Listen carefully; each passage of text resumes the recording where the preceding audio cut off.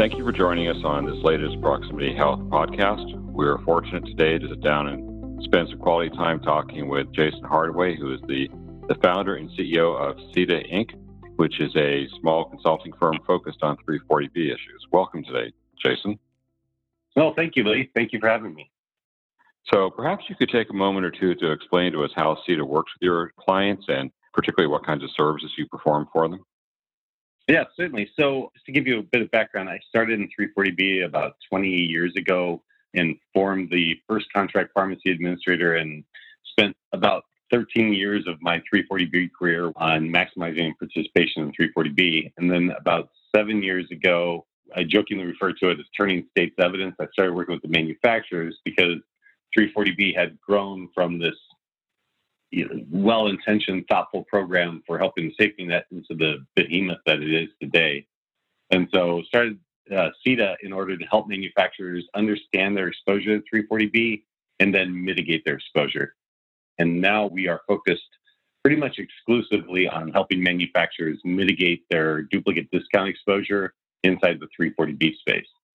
And that's probably about 80% of our work. And then about 20% is providing just guidance for manufacturers on the complexity of the 340B program and the intricacies of their participation in it. So we act as a conduit of knowledge between what's the manufacturers, the covered entities, and all the various third parties like contract pharmacies and contract pharmacy administrators that exist out there.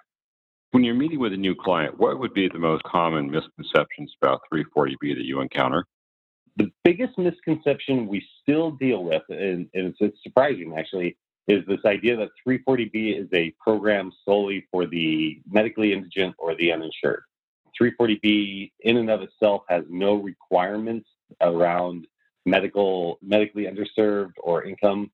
Some of the grantees will have requirements about it, but the 340B program itself does not. And it is quite literally used to treat Prince the Pauper and everyone in between. And so there's that misconception. It's like, well, this is a program that's specifically designed for the indigent or to provide support for the indigent, and it's not. And it's grown beyond just providing care for the medically underserved, and now essentially grown into a program that is essentially a de facto tax on the manufacturers for the safety net to help support the safety net in some fashion or another, just because of the revenue potential on 340B for the covered entities.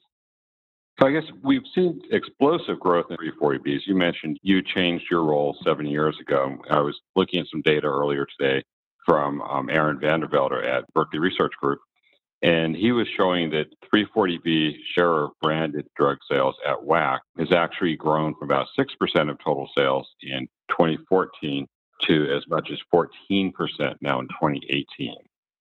It was clear in looking at some of the other data that we've seen lately that much of this growth has really occurred in the 340B entities' contracted networks.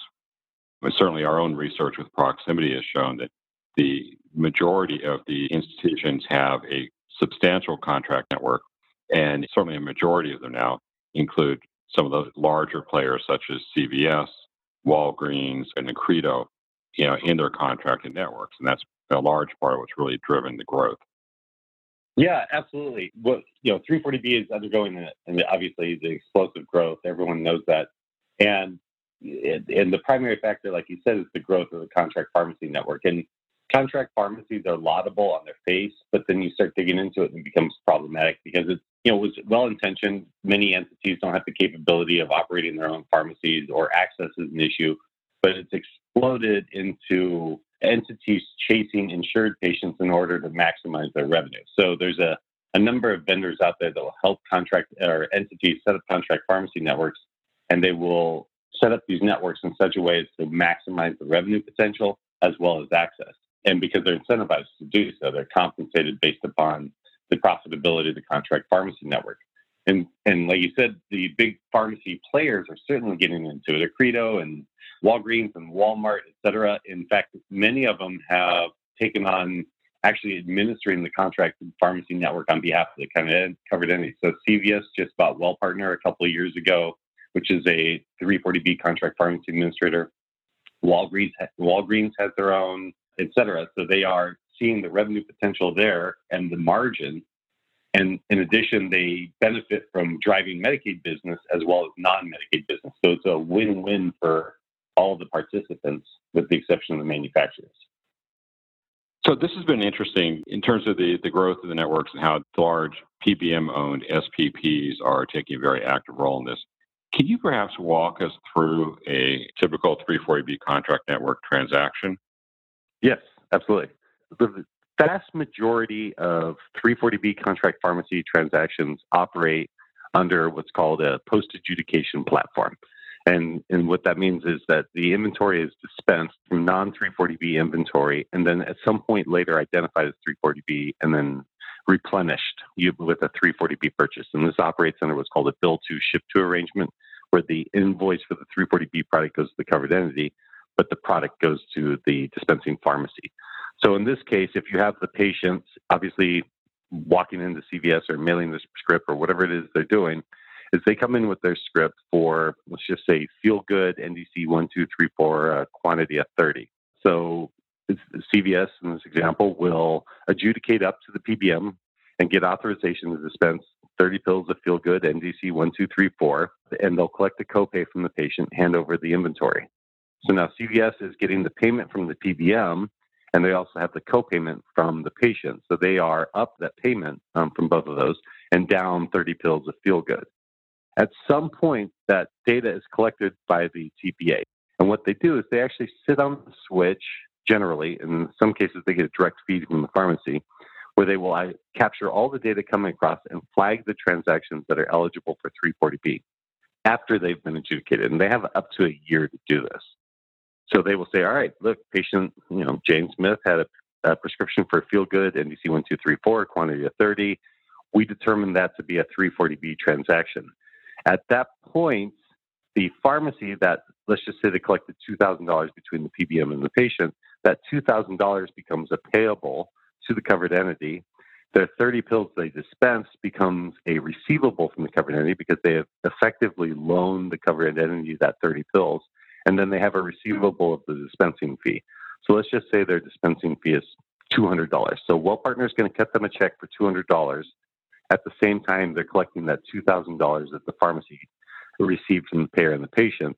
And then they will also place an order for the inventory with the wholesaler, the associated wholesaler, for a bottle of Feel Good NDC 1234, quantity of 30. Then WellPartner will take their processing fee, whatever that may be, out of that $2,000 they pulled from the pharmacy, and then remit the remainder back to the covered entity. And then at some point, the covered entity is going to get that invoice for the 30 pill bottle, and they will pay that. So let's just say hypothetically the cost is $500. So WellPartner is going to collect $2,000 back from CVS and write them a check for $200. So they now have a net $1,800. They'll take their fee. Let's just say it's $100. So they have a net $1,700 that they remit to the entity. And then the entity will get an invoice for the replenishment inventory of, say, $500. So they now have netted out $1,200 on that transaction. And that's where the money and the inventory flow goes around that. The challenge is because the pharmacy doesn't designate it as a 340B claim in the majority of cases, the payer, the PBM associated with the payer or the payer itself, doesn't know it's a 340B transaction. So they're going to go ahead and invoice the manufacturer for the rebate on that dispensing event because they just view it as any other transaction and it's rebatable, and from their perspective, rightfully so. So they will send an invoice to the manufacturer for a rebate. Let's just say the rebate is $400. Well, the manufacturer, because they sold it under 340B, got $500 for a product they normally would, and now they're getting a $400 rebate. So they're actually getting paid a net $100 for something that they would ordinarily sell for about $1,900 in this example. And that's that instance of duplicate discount. That's the flow of the contract pharmacy under a replenishment model, which is probably about 90+% of dispensing events in a contract pharmacy setting. You talk about the amount of money that CVS and WellPartner keep. How do they calculate what their share of the take is for a 340B patient? Well, there's a variety of payment models. Generally, what we see is a flat fee for the pharmacy, and then a percentage of either the total value of the script or a percentage of the spread on the part of the PPA. There's a few TPAs out there that do a flat fee for the TPA services, but they still remain the exception. So I'm not certain of the exact amounts, but I know that, say, WellPartner and Walgreens and a few others, they will calculate the difference between the paid amount and what the 340B cost is, and then collect a percentage of that. And this obviously incentivizes them to maximize the revenue that the entity is collecting because they have shared incentives in that case. And that amount can add up quite rapidly. So if I'm looking at CVS, for instance, then they're going to collect a dispensing fee. They're going to get a share of the 340B margin because of their status as a contracted pharmacy for the 340B entity. Then they're going to also end up getting a rebate for that bottle from the manufacturer through their typical commercial rebate program, correct? Correct, yes. And so, and 340B upends the traditional economics of pharmacy. If you look at non-specialty, normally branded drugs coming out of a retail pharmacy, they're comparatively low margin. A typical branded drug, I believe, has something like 25 basis points in margin. So it's pretty de minimis. But in 340B, all of a sudden that flips and they become immensely profitable because they're getting paid a dispensing fee and then presumably an administration fee. And so that dispensing event suddenly is now 20 points of margin, or depending upon the actual model, but it becomes an extremely profitable process for them, which is why you see all of the chains getting very assertive in their participation in the 340B space. I want to follow up on one point here. You talk about the growth of networks, and you just mentioned, for instance, that some of the chains by which we typically mean CVS, Accredo, Walgreens, and those folks are getting aggressive. How do they actually sell themselves to the 340B entities? Yeah, so there's two ways. They can sell themselves directly. So if you have a pharmacy chain or even just a specialty pharmacy that has a direct sales force, they can sell directly to the covered entities. Or if they are partnered with the TPA will sell to the covered entities. And they're usually selling a combination of revenue and access, depending upon the particular pain points of that covered entity. So some covered entities are going to be more mission focused, so they're going to be much more focused on access. Other covered entities are desperate for whatever revenue source they can get, especially now in this COVID situation that we're in. And so what they're selling is the ability to actually have a self-sustaining revenue source. And so the covered entities are very clearly spelled out, and they are out there knocking on their doors. Because contract pharmacy services have been around for so long, and because the expansion has occurred 10 years ago, it is, from an observational perspective, it seems like it's slowly becoming a commodity business, and very commodified in the sense that they are competing on access and ability to maintain a large network easily and price rather than some other differentiation. And so it's much analogous to how PBMs became commodified, essentially, and where people were looking at them and issuing RFPs based upon price and a few other differentiating factors, as opposed to novelty in the market. So what they're really bringing to 340B entities is A, cash, and B, when you say access, do you mean access to specific narrow network drugs, or do you mean access to the PBM dispensing network? Access to a large network of pharmacies. So if you're a covered entity that's dealing with, let's take a large community health center, for example, or a large county hospital, you're going to be dealing with a patient population that has access issues. They may not have access to a vehicle, for example, and they'll be relying on public transportation. So the ability to set up a network expands the access for those patients. If you are a more affluent hospital, you're setting up your ability to set up networks where your patients, especially your insured patients, live, gives you the ability to capture that revenue. And that seems to be a large selling point now. And they euphemistically refer to it as 340B savings because it's not pleasant to refer to it as revenue, but it's realistically, that's what everyone's talking about. This is revenue. Yeah, absolutely. And in a couple of cases that we know of, and Senator Grassley pointed this out in a couple of his letters, and it's been brought up a few times, this is the revenue in the $100 million range, our margin rather in the $100 million range. That's an extraordinary revenue source for a number of these institutions. Now, obviously, they're the outliers. So we do some pro bono consulting work for some of the urban safety net hospitals, and they're happy if they can close the pharmacy program out in the black. In fact, they have a party if they celebrate if they close out $1 in the black. So if you're a manufacturer, why should you differentiate? It's still money out of your pocket either way, right? Right. So 340B is very political. There's no doubt about that, and it remains very political. And there's also a large amount of optics. There's 435 House districts, and there's a safety net institution in all but 2 of them, I believe. And they frequently have the largest employer in those House districts as well. So if you're a manufacturer, you have to understand the optics of what you're doing, as well as the politics associated with it, and be able to have those conversations.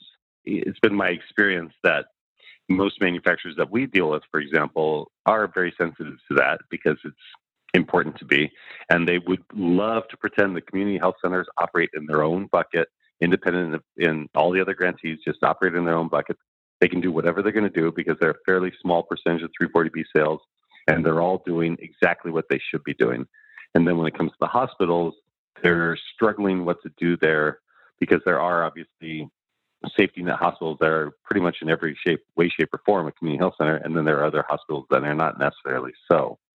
In addition, the manufacturers dealing with 340B, they're pretty limited in what they can do, and so they have to be able to navigate that. They can't deny sales based upon their perception that the entity is breaking the rules around 340B. So they're stuck in a position where they have to retroactively go in and address what they think are errors. And those fall into drugs going to patients who are not eligible for 340B under the patient definition, or instances where there is a rebate, a Medicaid rebate on a 340B prescription. And in our experience, Medicaid rebates on 340B prescriptions, everyone agrees that's the rule. Everyone more or less tries to solve that in a collaborative manner. But when it comes to patient definition, which is very nebulous and the patient definition is very loose, in our experiences, the covered entities tend to button down in that case and not want to deal with the manufacturer because it's an extremely interpretatory situation. One of the primary challenges of 340B is it's incredibly underregulated. And so much of it is open to interpretation or sub-regulatory guidance from the federal government. So you described a situation where duplicate discounts are pretty straightforward. When you've paid twice on the same prescription. We've seen states begin to carve in or carve out drugs, for instance. So they're trying to instill some discipline in terms of how they're actually collecting rebates. Is that correct? Yes, absolutely. And it's interesting. So these states, some states have taken the tack of carving in very specific classes of drugs or very specific disease states. And other states are doing you get to choose. And then a few states have gone to a complete carve out just because duplicate discounts are so hard to prevent. 340B eligibility is not known at the time of service. And essentially every mechanism until quite recently that's out there to prevent duplicate discounts relies on knowledge at the time of service. So you have a system that's guaranteed to create failure points because it's just so contrary to how pharmacy works. And that's recently changed. We're seeing changes. Us and some other groups are doing work around preventing duplicate discounts in a proactive manner.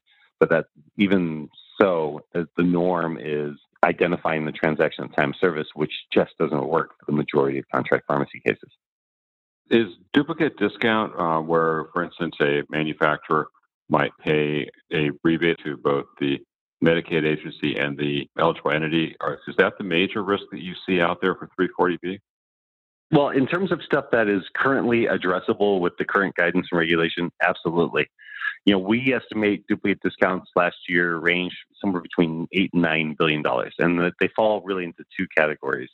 There's statutory duplicate discounts where it's prohibited by statute, so that's Medicaid and AIDS drug assistance programs. And then there's contractual duplicate discounts where it's prohibited by contract, and that's commercial payers, Medicare, Part D, and similar programs, so non-statutorily prohibited. But between them, our back of the envelope educated guess is that it was $8 to $9 billion last year. It's a material impact on pharmacy sales as a whole. It is hard to prevent and requires cooperation of all the stakeholders in the 340B chain, and that's not always easy to elicit. So, what kinds of options do the manufacturers have?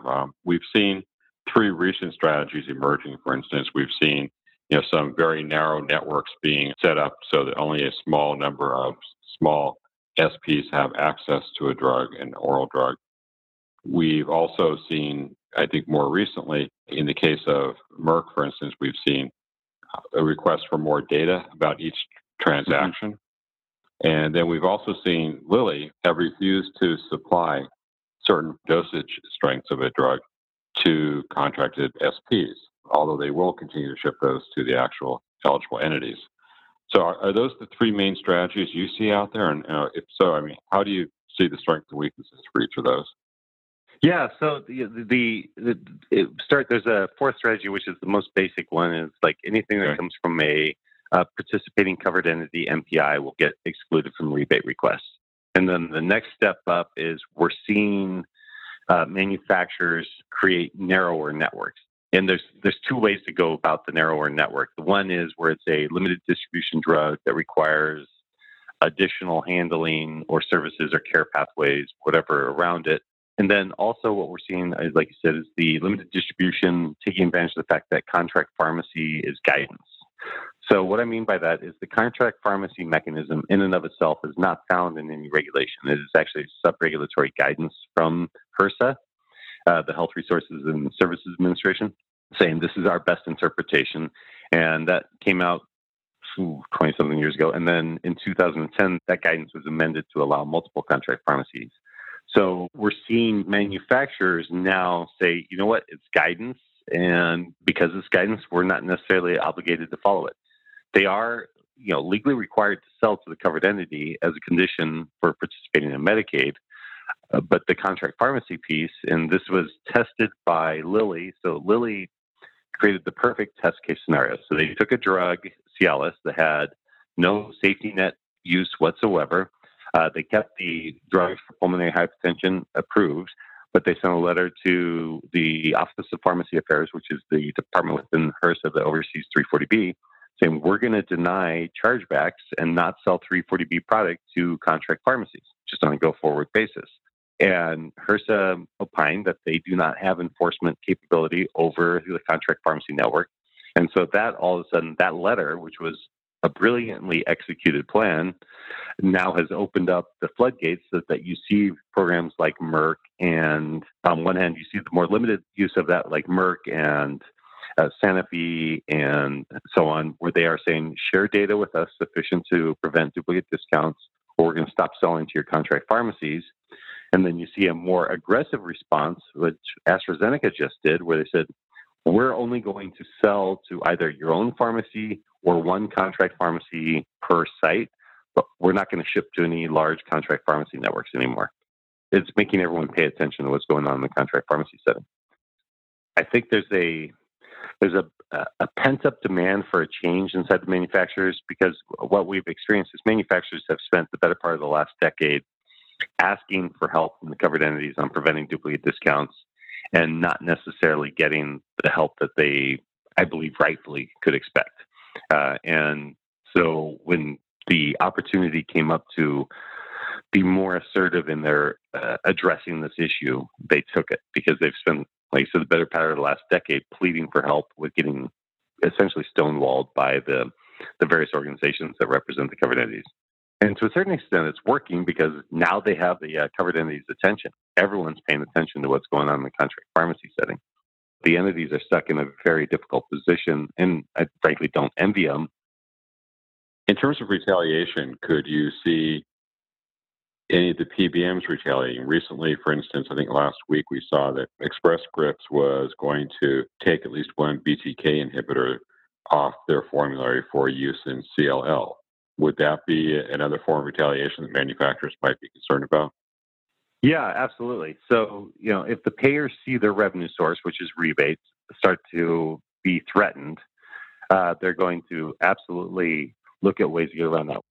I expect to see language coming up in future contracts specifically addressing this and coming up with some sort of solution. And what that solution is going to look like, I don't know. But the payers are absolutely going to come back to the table.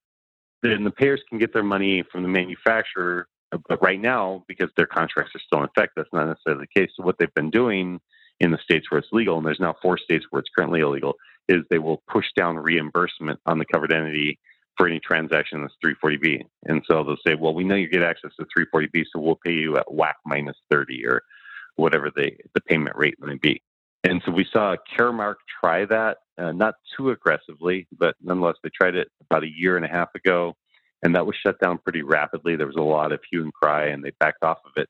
But I think with these new efforts to address duplicate discounts, I think they're going to be more proactive about that.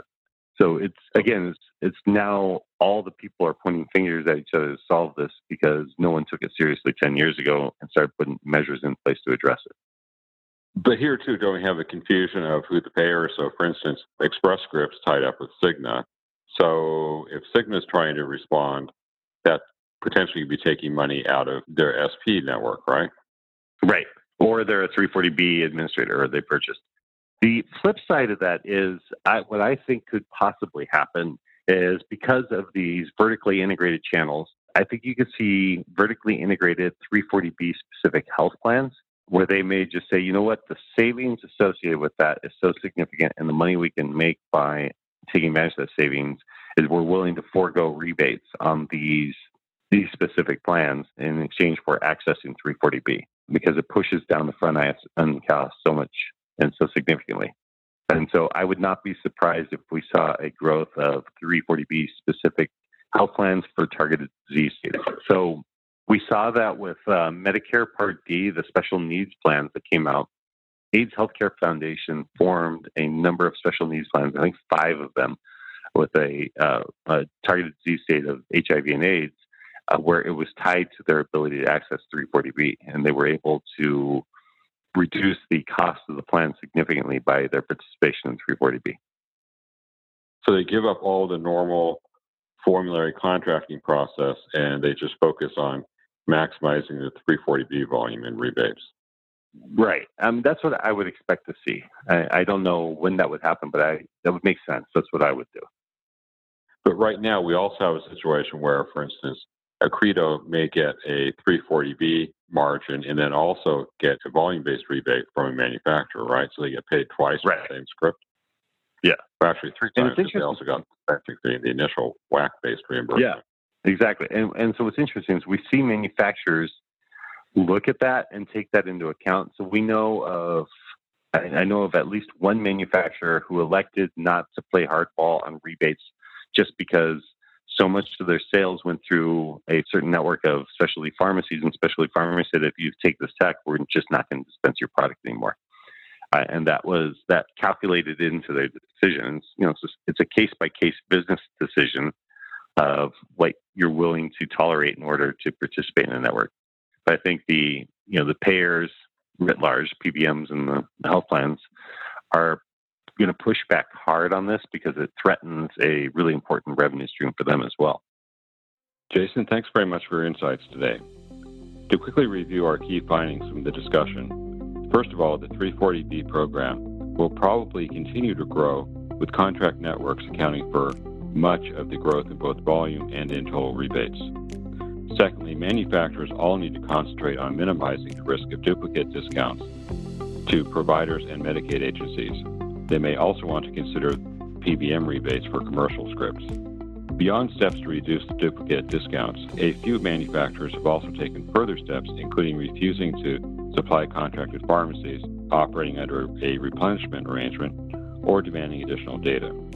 These last steps have stimulated a provider backlash and attracted legislative attention. On September 15th, a group of Democratic senators sent an open letter to pharma referring to these steps as egregious and likely unlawful, showing a fine disregard for the diversion of not-for-profit margins to huge for-profit entities such as Walgreens, CVS, and Express Scripts.